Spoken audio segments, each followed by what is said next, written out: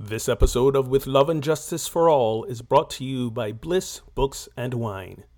Bliss Books and Wine is an independent Black-owned bookstore for wine enthusiasts and book lovers.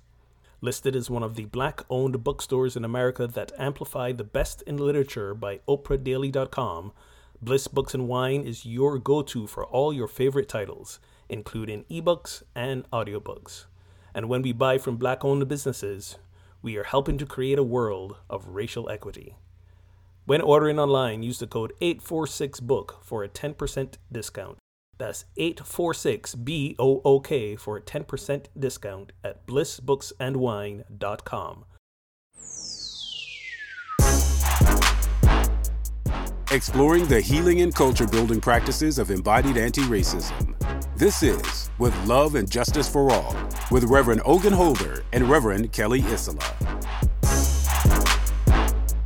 Welcome to With Love and Justice for All, the official podcast of Project Sanctus. I'm Reverend Kelly Isola. I'm here with my partner in crime, consciousness, and co-creation, Reverend Ogun Holder. How you doing? Well, you know, I used to say it's another day in paradise, but since I'm in Barbados, I actually kind of mean it this time. It's... Yeah. I see the other parts of the world that I frequent getting colder and colder and crazier, and it affirms the life choices that I have made in spite of the financial hit that I've encountered, and also the somewhat, I don't want to say burden, but the strain it puts on relationships that I have in other places, you know, being so far away. Yep. But yeah, I'd rather be warm right now in this stage of my life. With the palm trees and the beach and the breeze and everything and the warmth. So yeah. We don't have that here in Missouri. No, you do not. I lived there once. I know. So, well, I'm glad you could say for real, not as a metaphor or euphemism. It's another day in paradise. It is. And how are you today? I'm pretty good. Some people know I've been, doing this trauma-informed weightlifting for about 15 months, and got my deadlifting up to 240. Dang, that's impressive. I think so. Working my way to 250. And what I find so amazing about it is I never in a million years thought that, I love lifting weights. And yet it's, especially the trauma informed, because we always talk about embodied practices. And this is absolutely one of the most healing trauma embodied practices ever. And it just makes me so happy. So it was the only thing, not the only thing, it was the main thing that helped me navigate through my grief. Yes. When I went through that. I can totally, yes. Yeah. Cycle of people dying every year. Yeah. If I didn't have weightlifting, I would not be nearly as good shape as I am now. I don't mean physically. I mean mentally and emotionally. Yeah. I haven't weightlifted in a while. My physical shape has gone the way of the dodo bird. I'm not Well, maybe not the dodo bird, because that's extinct. But True. Well, the muscles in my body are pretty extinct right now. I mean, I'm not. Listen, not kidding you. I cannot deadlift what you're deadlifting right now. I couldn't, because it's been so long since I've been. Yeah, and when you go back in, funny thing, when you go back to weightlifting after months and months off, you just don't pick up where you left off. No, you don't. Learned that the hard way. Yep. So that's a long answer to your question of how I'm doing, but I'm just really proud of me. So proud of you too. Yeah. So we're coming up on the holidays. We're recording. It's December 6th, and so we're going to be talking about decolonizing the holidays. But in case you're not familiar with Love and Justice for All, our podcast, we have conversations around embodied anti-racism, dismantling oppression, all systems of oppression, fostering liberation, and particularly the challenges that arise for spiritual seekers. While Ogun and I are both, ordained ministers. We don't actively work in spiritual centers or churches or anything. However, most of our conversation, or not most of them, but oftentimes our conversation engage that element for spiritual seekers and spiritual communities. So we always want to give thanks for our listeners and our subscribers that are here in the United States, and I think we're almost at have listeners from every state, but I could be off on that. But I do know that over 30 countries around the world listen in, so that's always exciting. And if you want to join in our conversation, you can message us on Facebook or Instagram, and our handle is at Get Our Holy On. And you can even call and leave a message, 413-438-4659, also known as 413-GET-HOLY. Today, as I said, we're going to be talking about decolonizing the holidays. Probably most of our conversation will be around Christmas or even, Christianity, but the holiday season, and we've gone past Thanksgiving, but it warrants we may wind up touching on that a little bit. So what do we have coming up, Ogun? We have our usual slate of good things, our anti-racism affinity groups every first and third Wednesday on Zoom, 7:30 p.m. Eastern. As always, the first Wednesday is a communal group where we all races, ethnicities get together and have a grand discussion. On the third Wednesday, we divide into white bodies and all the bodies that are of not whiteness. Can I say that? Can I say that more awkwardly? And no, we have our no. I'm probably gonna. We sometimes we have to have our discussions in separate groups. We just do. And so that's first and third. On the second and fourth Wednesdays, also on Zoom, 8 p.m. I lead a men's group called Men Better Together, and you can find that on my personal website, revoganholder.com/men. And that's a space where we have discussions as men around, becoming more aware of how we've internalized patriarchy and how even us good guys perpetuate a lot of patriarchal harm because it's just a hardwiring. So we have some fun discussions around that as well. The thing that I want to announce that we're most excited about is that our first self-paced learning program is up and ready. It's called Conscious Anti-Racism. This is part 1. We spent a lot of months recording, editing, creating transcripts, creating notes and assignments, and getting it online. It is ready to go. So if you visit projectsangus.com, click under events, you'll see it there. Conscious Anti-Racism Part 1. We're very excited about this. And parts 2 and 3. Register till December 8th. Oh, December 8th. December 8th is when it's going to be launched. My bad. I can read the notes.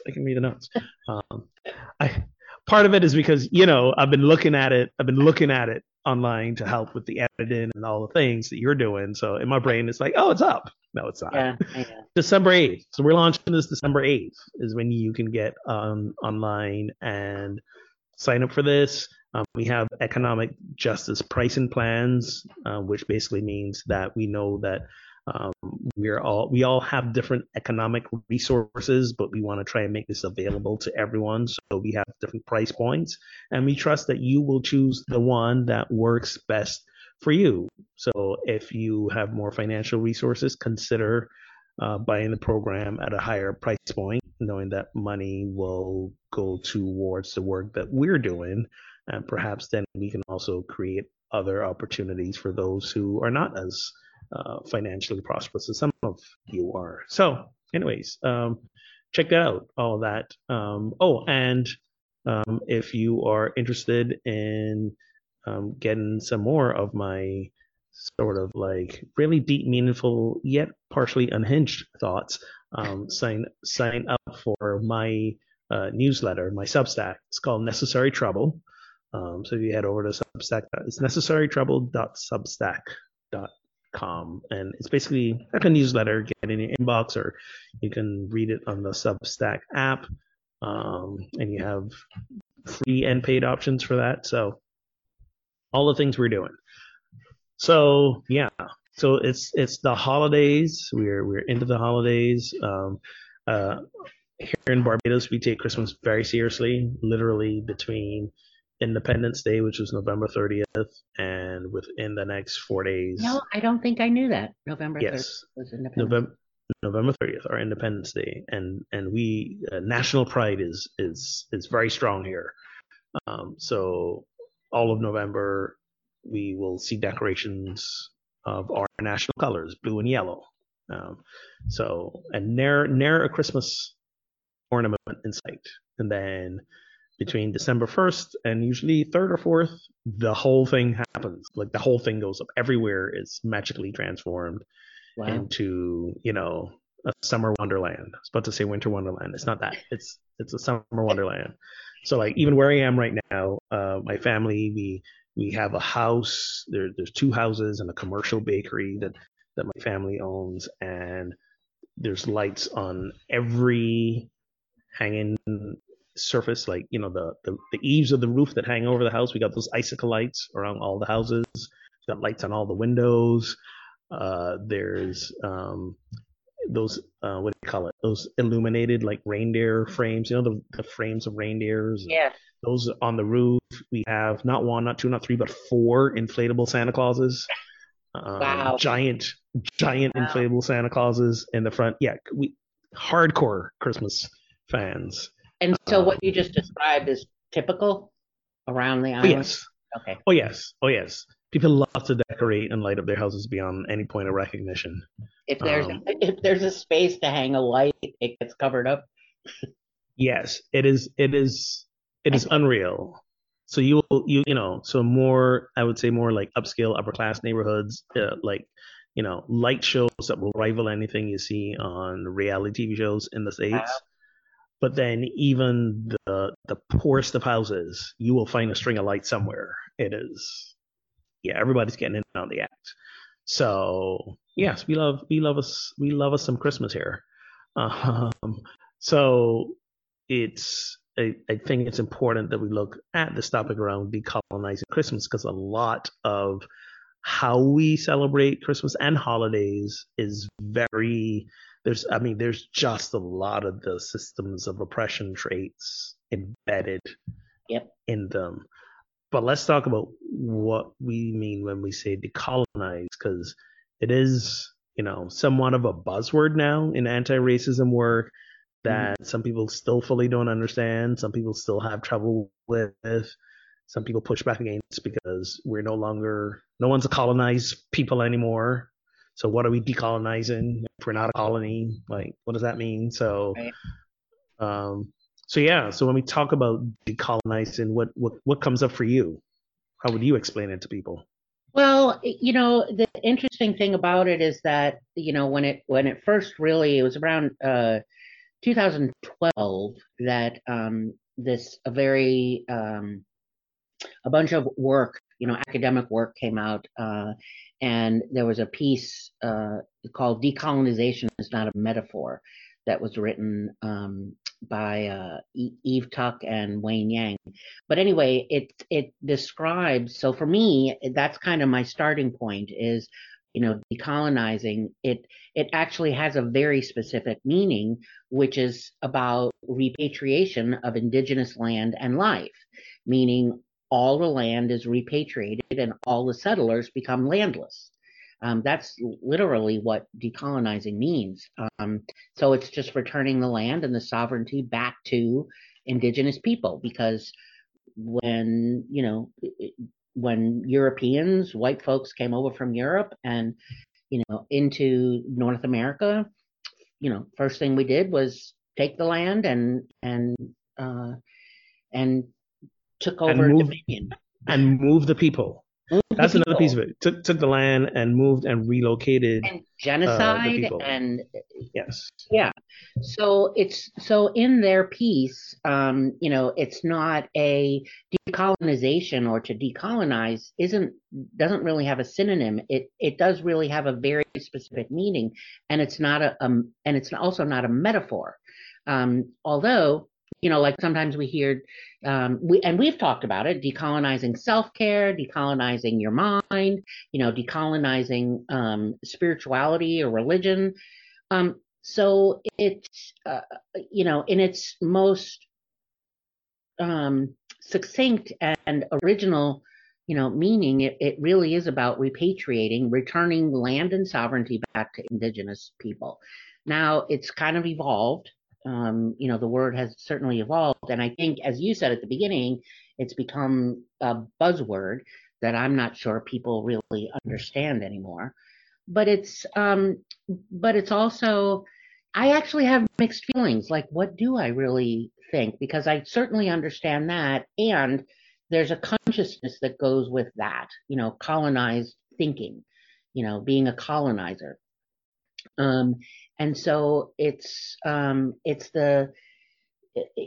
referred to, being a colonizer or colonizing thinking and colonizer consciousness is a virus, that it's like it infects and permeates every aspect of our culture here in the US and society, and all the systems of oppression and domination that all embody the dehumanization, which, speaks to the, taking the land from indigenous people, moving them off, genocide, just complete dehumanization. So for me, the colonizing is that virus that still continues, because you said it too, right? Like, it's not like, there's not, to a huge extent, people coming in and colonizing, the way we did 300, 400, 500 years ago.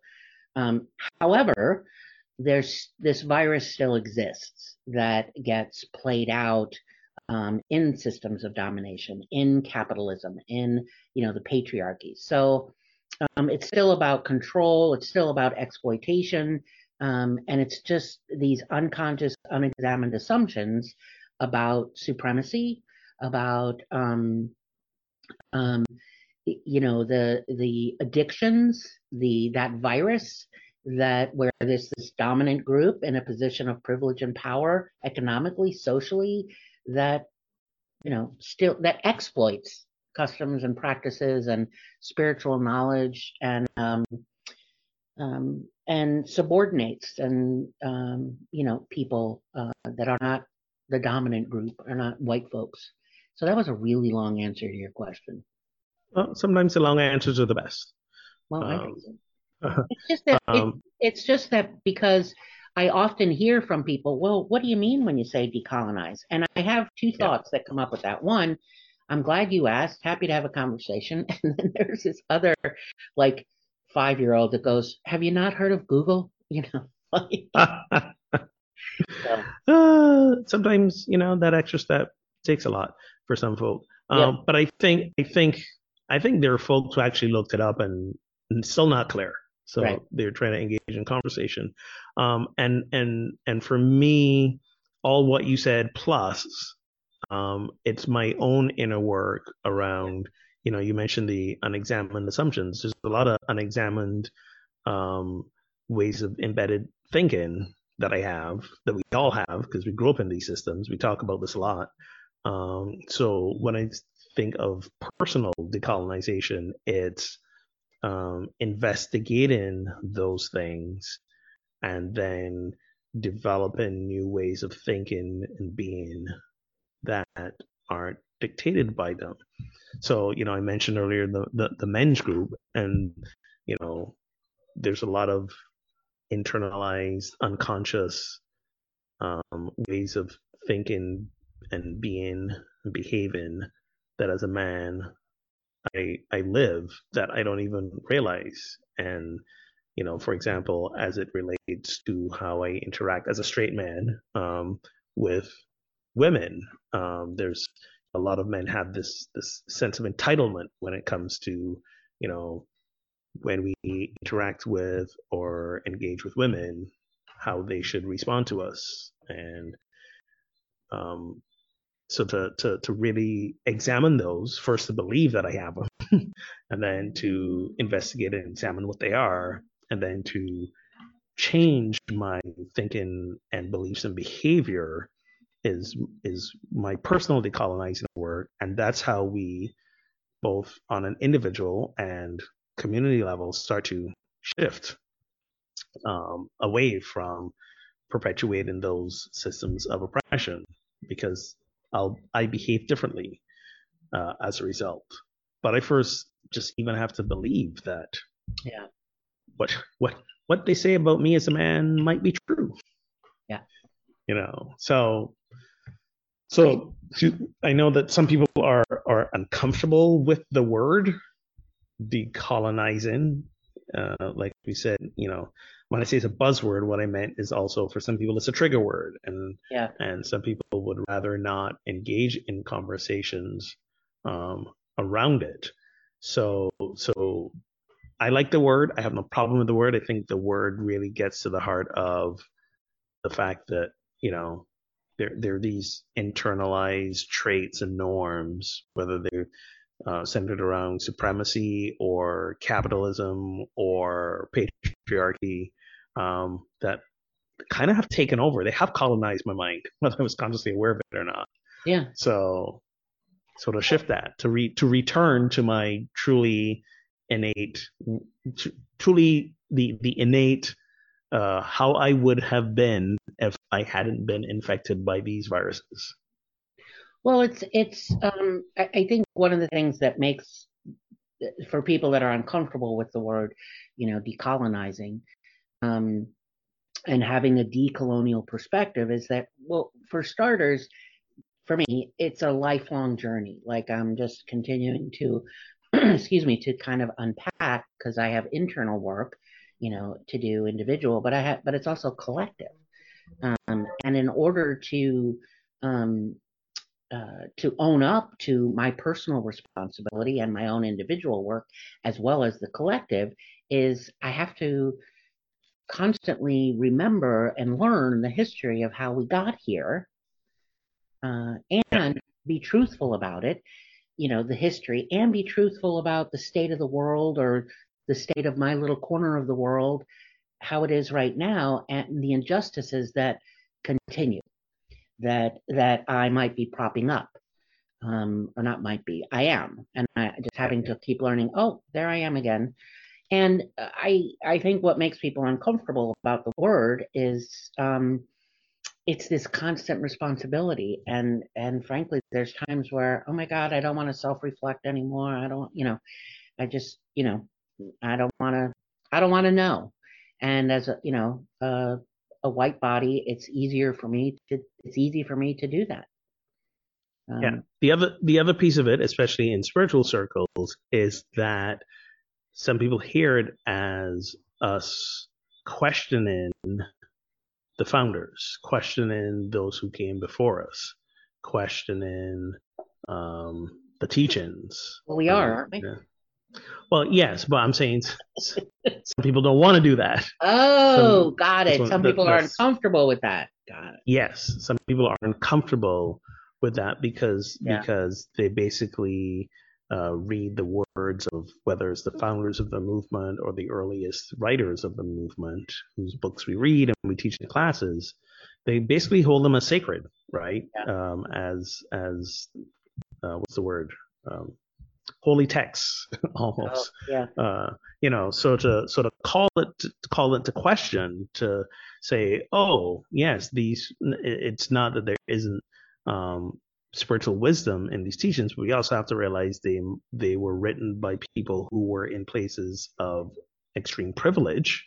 Because when you look at, in our context of New Thought, unity, Centers for Spiritual Living, Christian Science, all the things, a lot of the original writers were white, mostly white men, but also white women, in the early 1900s. So they were late 1800s, early 1900s. So when you think about what was happening in the US at that time, folks who were white were in places of privilege. And again, yes, the spiritual wisdom is there. However, you can't separate your, that unconscious internalized privileges and norms that makes its way into your writing. That makes its way into whatever you create. Yeah. If you have any doubts about that, just look up, Google how it turns out that a lot of AI and facial recognition stuff is racist and sexist. Why? Because of look who's doing the programming. So the vast majority of the programmers in Silicon Valley are white men. So it's that whatever those internalized biases are, gets put into the programming. And I remember writing about this a while back about how when you would ask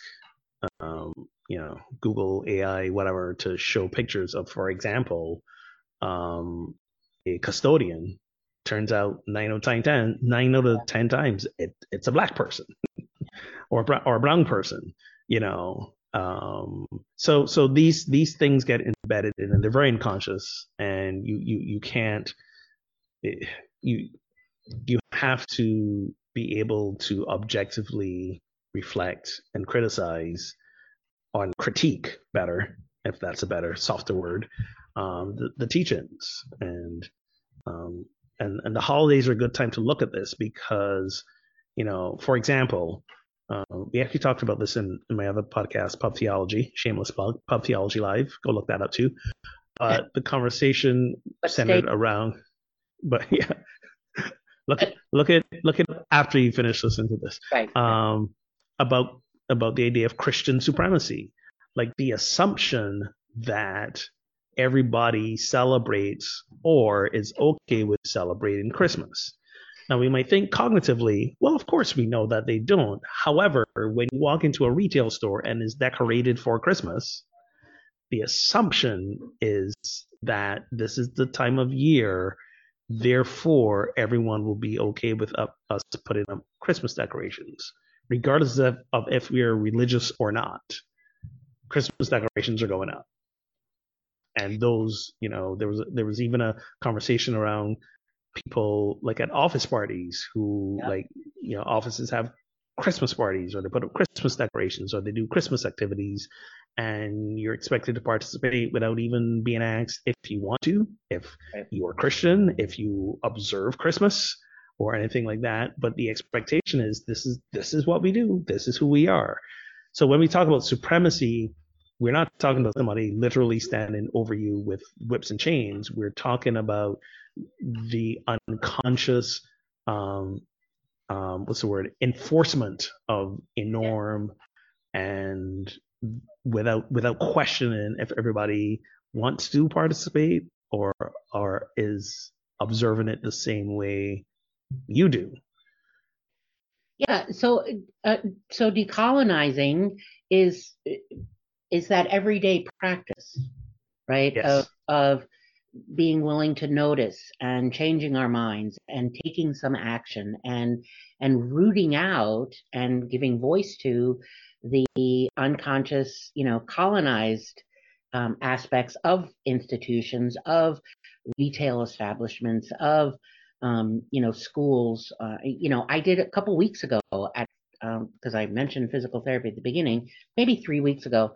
I was at physical therapy and I watched a couple of office personnel were decorating, and they were decorating with Christmas decorations. So I asked them, I'm like, are you planning on being inclusive with your decorations this year? And they both looked at me like, like what?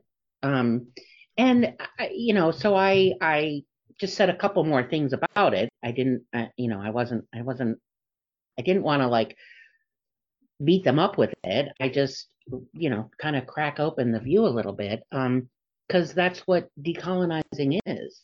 It's listening, it's learning, it's being accountable to, indigenous leaders. It's advocating for native sovereignty and self determination, and calling attention to you're just doing Christmas, like you're just doing a Christian thing. What if I'm what about everyone that doesn't?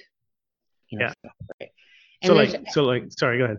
Well, it's just this. It gets sort of if you ask people, well, what about those that don't celebrate Christmas? And it too often, for my comfort, it's like whatever. It just sort of gets whitewashed.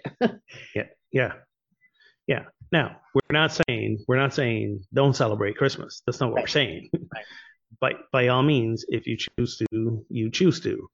Um, but if you notice that you are standing in judgment of those who don't, like, why doesn't that store have decorations? Why aren't those people decorating their house? What do you mean you don't want to decorate this year? Like, Yeah, you know, if you are in a church or a spiritual space, like, notice the assumption that's being made around what holiday decorations you put up.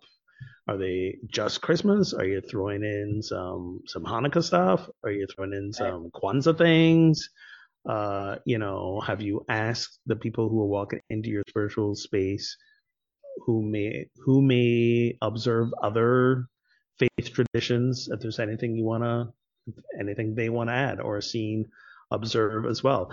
I was just today writing for my Substack, writing a thing about Advent, and I started by saying um, I haven't been in a church as a minister in the pulpit for 2 Christmases now. It's my second Christmas that I'm not there.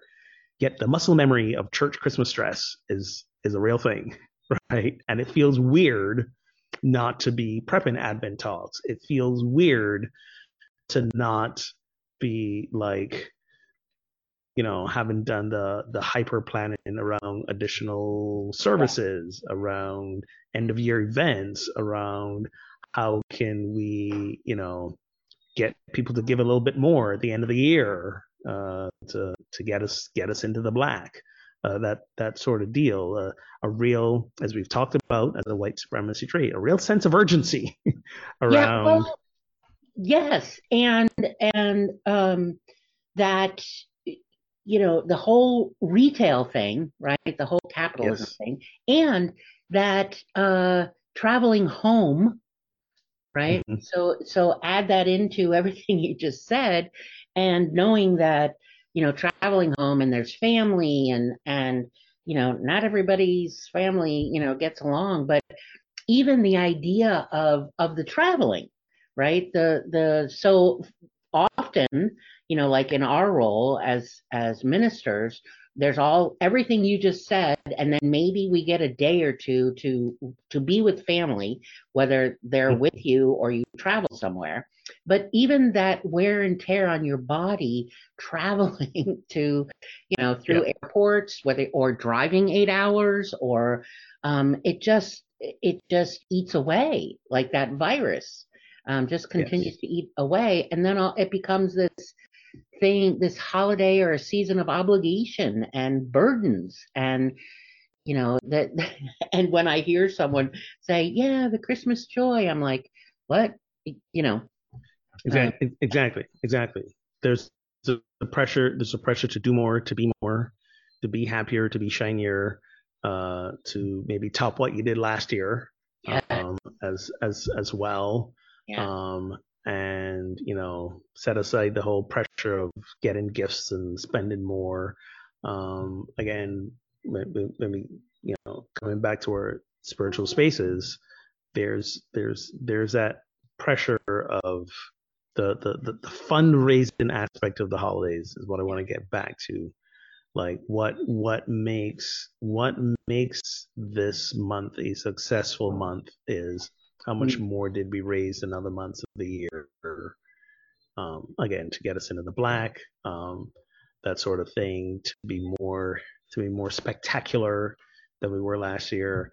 And again, we're not saying don't do these things. We're saying you have to question the motivation. You have to question the why, yeah, to really take a hard look and to decide that even that you might want to scale back or scale down, um, and that's okay. What are the life affirming things that tend to go out the window during the holidays that you might want to bring back more of, in order to relieve yourself of added stress and sense of unworthiness. and things like that. So when we talk about decolonizing the holidays, that's what we're talking about. We're talking about all these additional stressors are usually going to be linked to some system of oppression. Well, Uh, the idea of perfection that yes, you mentioned, doing the it right, urgency. doing it right. Yes, Yeah, you know, it just I can feel the way I say it is I feel a hairball coming on as I think about, I haven't done this in a long time, but the that pressure and that, putting together the ceremony, or whatever you're doing Christmas Eve, and do we do Christmas Eve and Christmas Day or one or the other? And what does that service look like? And having the right music and having the ugh. yeah, yeah. I and the irony is this is ostensibly how we celebrate the birth of Jesus, right? Yeah, That's what Christmas is really all about, whether we're looking at literally or metaphysically or metaphorically or whatever. This is the origins of the Christmas season, of the Christmas story. Like, we are celebrating the birth of Jesus, who, if you believe what's written in the scriptures, was born in the most innocuously humble of situations, right? right. In the dark of Born night. in the dark of night, in a stable somewhere. Yeah. The only Well, depending on which human, gospel you read. depending on which gospel, but it sounds like or it reads like the only human witnesses to his birth were his parents, as I like to say. Even like God had to get the angels to scare up some shepherds to show up, just so like some of the people noticed the thing happened. Like it I was have a Christmas talk that equates the angels and the shepherds to an infomercial. right. Both the angels and the shepherds are minding their own business, and all of a sudden it's like you have to go tell people about Jesus is being born, and they're like, who, what, what's going on, what's Right. happening? So the angels are like an infomercial where the shepherds Yeah, are listening like, wow, this slices and dices and it magically does this. I gotta go check it out. right. But until that moment, nobody else knows this thing, like this Yeah, birth is happening. right. Right. So we come from this almost, and again, when you look at the history of Christianity, like for hundreds of years, Jesus' birth was not celebrated. It was not seen as important or even relevant in Right. Christian canon. And I forgot which pope decided this needed to be a thing, but now it's the big thing, and now it's also become secularized and commercialized, and capitalism has infected it in, Yeah. in so many ways.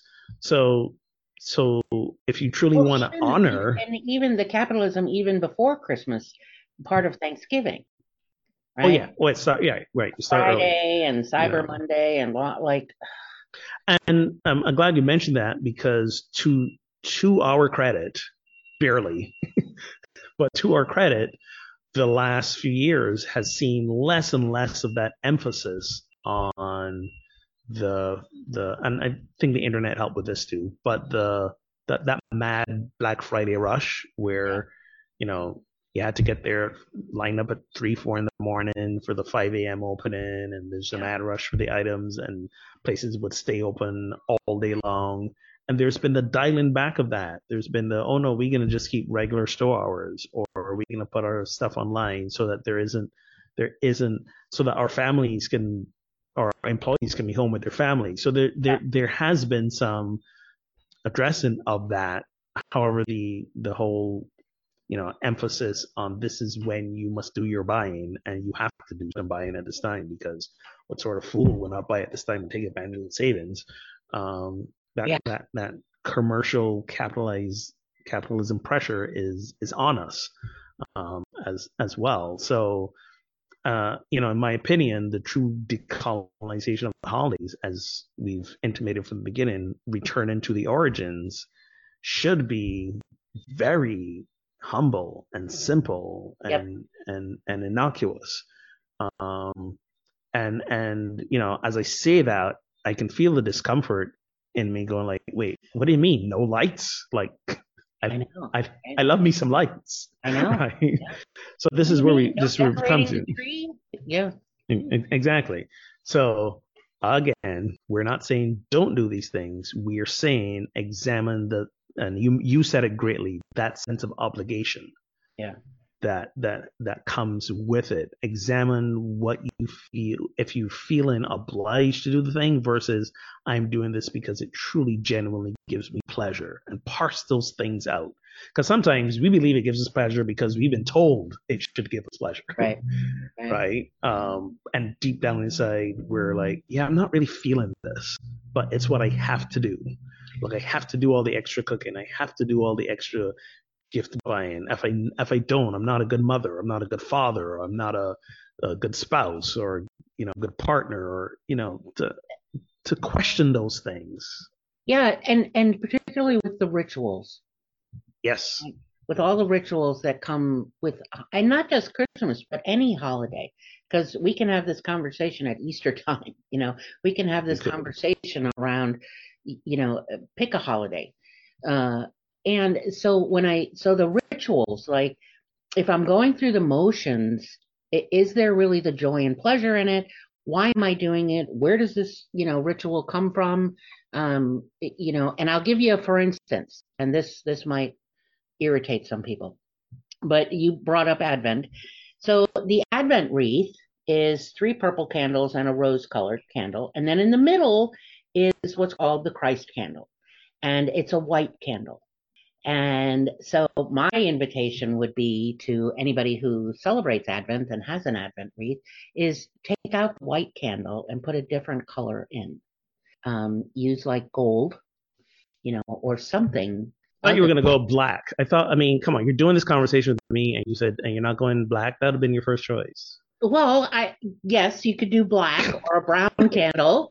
But I picked gold because it, just one, because of the season, but as opposed to a white candle, right? And Could you do? Oh, I got a better idea. Have a white candle, but one of you have those candles with like the faces of saints. Have a white candle with a black Jesus. Ooh, there you go. But it's the point being that, trademark, and I know trademark. that someone's going to listen to this and roll their eyes at me. Yes. And switching a white Christ candle in a church is a way of acknowledging that white doesn't equal Jesus. Right. White doesn't equal good, black doesn't, or dark doesn't equal bad. Right. And you're like, oh yes, but we know this. We don't mean that. Well, try switching it out and see what happens. Exactly. So like a white candle to represent the Christ or Jesus Christ and Christianity is saying that white skin is that innocence and that standard of humanity and the Christ. That's what white is saying. And so I just would challenge anyone, to, rather than reinforcing and centering the whiteness through rituals, through the iconography, through the symbols, through, pick a different color. And, I mean, I just said gold, but use a brown candle, use a black candle. Something other than white. And gold is a little more universal. It's the color of the sun. It's one of the gifts that, the Magi brought. If you believe the story, gold is, it's grounding. It's brilliant. It's light, and this is the darkest time of the year. And this is holidays that happen this time of the year, regardless of the religion, is all about celebrating the light that comes after the dark. So. And if any of you you'd say to use a candle with an image of Black Jesus, please send me a picture. Yes. Like, I really want to see that. Yes. I think that would be fascinating. It would be. And again, also the wider discussion of what images, what iconography is in your space. If there are images of Jesus, is it white Jesus? Is it black Jesus? Is it a combination of all different kinds of Jesuses? And I think some people like to avoid the whole thing by putting up nothing to begin with. I mean, sure, that's a way you can go, but are you doing that intentionally to neutralize and decolonize the space, or are you doing that simply to avoid a difficult conversation? Right. Because again, the intention matters. What's beneath the action? Because if you're doing it to avoid the conversation, then the energy around it still remains. Right. You haven't done anything. Yeah. Well, that's why we, in that definition of decolonizing, there's the action. Yes. It's changing our minds, but also taking action, and not doing anything for fear of a conversation is not taking action. Just in case anyone's wondering. Exactly. So then, another question comes up around like gift giving. So are you saying don't buy gifts for people? No, we're not saying that. We're saying be mindful in your gift buying. Just don't buy gifts for the sake of buying gifts. Perhaps consider handmade gifts, or perhaps gifts that are, a bit more, what's the word I want? That do good in the world. I'm going to plant a bunch of trees in your name. I'm going to buy some goats and animals for some people in places that need those sort of resources. My mom's done that every year for a long time. She does Pepper International, and then there's a little card that goes in our stocking that says, "You got 2 goats that went to," and exactly. We don't, especially in the Western world, especially in the States, we don't need more stuff. No. We do not. So that stuff. So here's now part of that decolonizing is because that stuff is going to wind up in a landfill. So now we're back to land. Yes. Right. And destroying land. And exactly. Colonial settler thinking that it's okay to do this. And same thing with cutting down trees. They get thrown into landfills weeks later. And that's just a continuation of harming the environment for profit, to make sure that we're celebrating Christmas correctly. And, oh, by the way, the tree is actually a holdover from paganism. So, yes, there's that. It's not even a Christian thing. There's that too. This is a great time for me to plug. If you'd like to buy the gift of spiritual and emotional health for yourself or your loved one, I'm currently running a sale on my spiritual and grief coaching sessions. So yeah, hit me up. And buy a gift that will have a meaningful impact in your life or someone else's life, and won't add to the landfills anywhere. Because there's no litter with my presence. I'm not running a special. I don't have anything to offer. But yeah, I sort of say that in jest, but I mean that, like, how can you be creative outside of just going and buying a physical thing, right? Can there be an experience? Can it be, buy someone a massage, and help someone make a living? Like, get creative in more meaningful ways. And yes, it will cause you to pause. It will cause you to maybe have to work a little bit harder.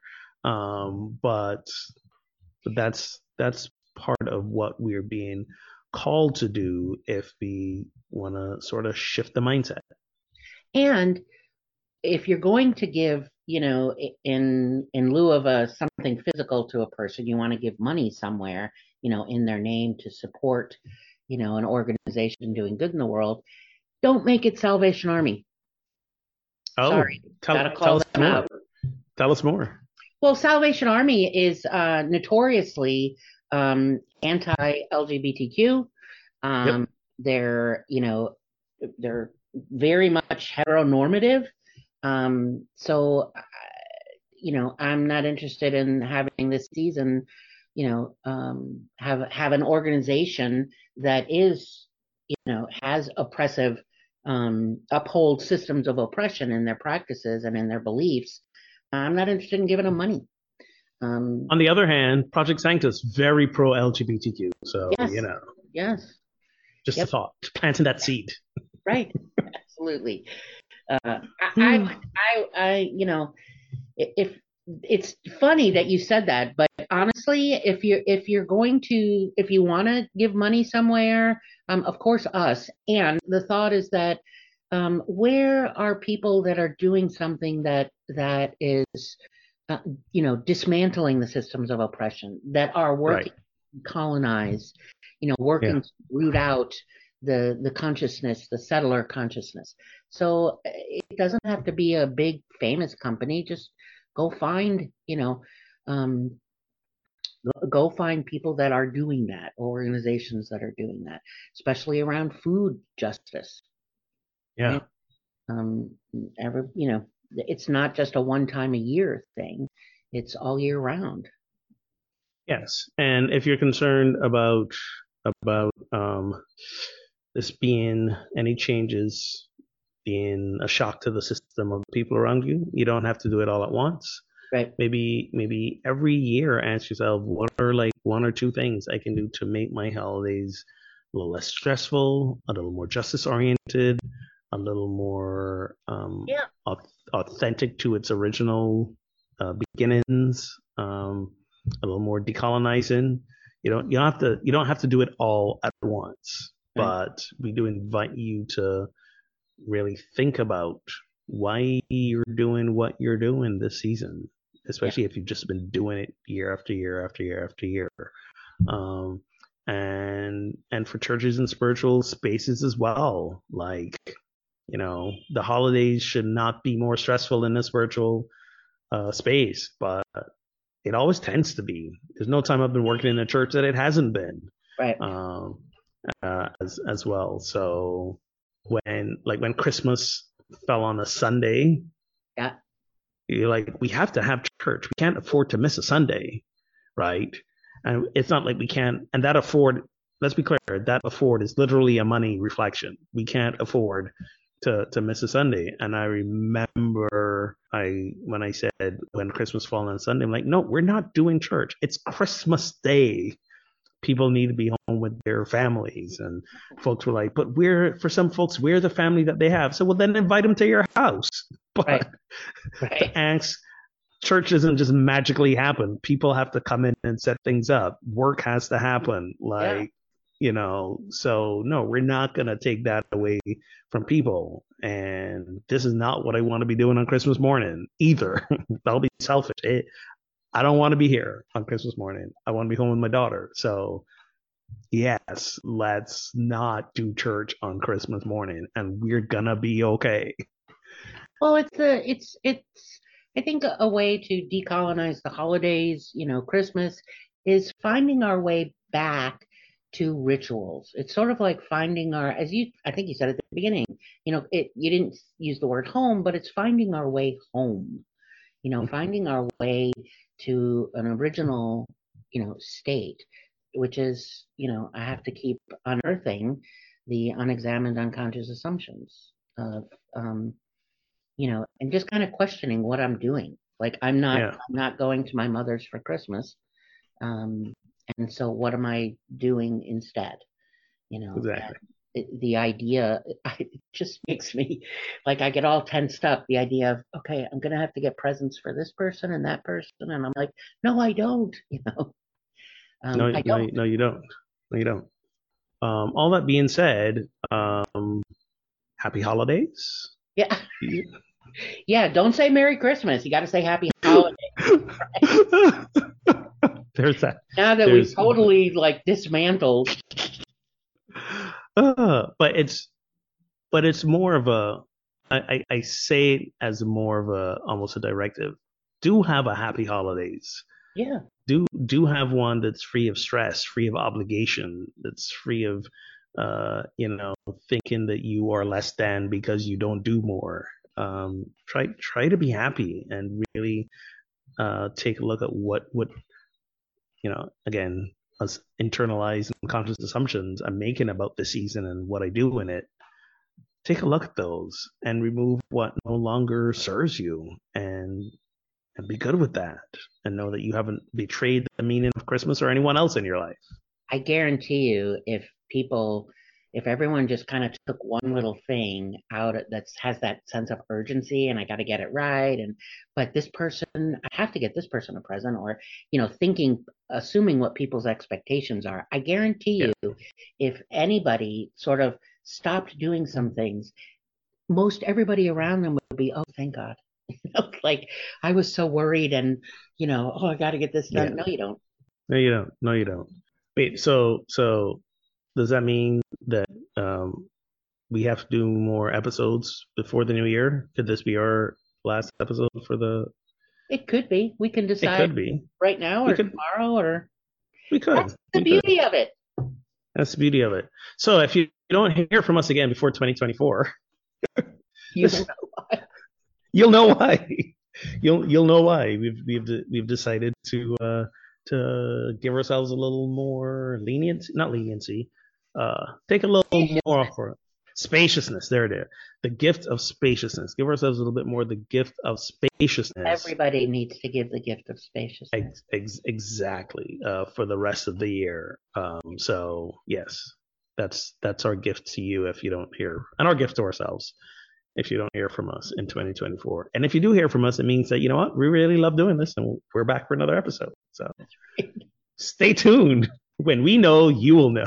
That's right. Oh my goodness. So we do also, yes, encourage you to remember us. If you're the kind of person who likes to do a lot of giving to places at the end of the year, by all means consider us. If it's not us, find places that are doing some good in the world and make the world a more just place and give to them as well. Maybe also gift your friends the knowledge of this podcast and tell them where to find us on all your podcast platforms, or if they don't know what a podcast is, online at withloveandjusticeforall.podbean.com. Please head over to projectscientist.com December 8th or after and check out our new program, Conscious Anti-Racism. And perhaps that's a gift you give to someone as well who might benefit from hearing some spiritually centered folks talk about decolonizing and shifting towards a more just and equitable world. That's a gift that keeps on giving. So check that out as well. So I think that's it for today. Thank you as always for listening. Thank you for all those who contribute to keep this train on the tracks, and you can do so as well. projectsanctus.com/donate. And until we meet again, which might be in 2024 or not, we don't know. We'll see. Until we meet again. Yeah. Until then, let's get our holy on.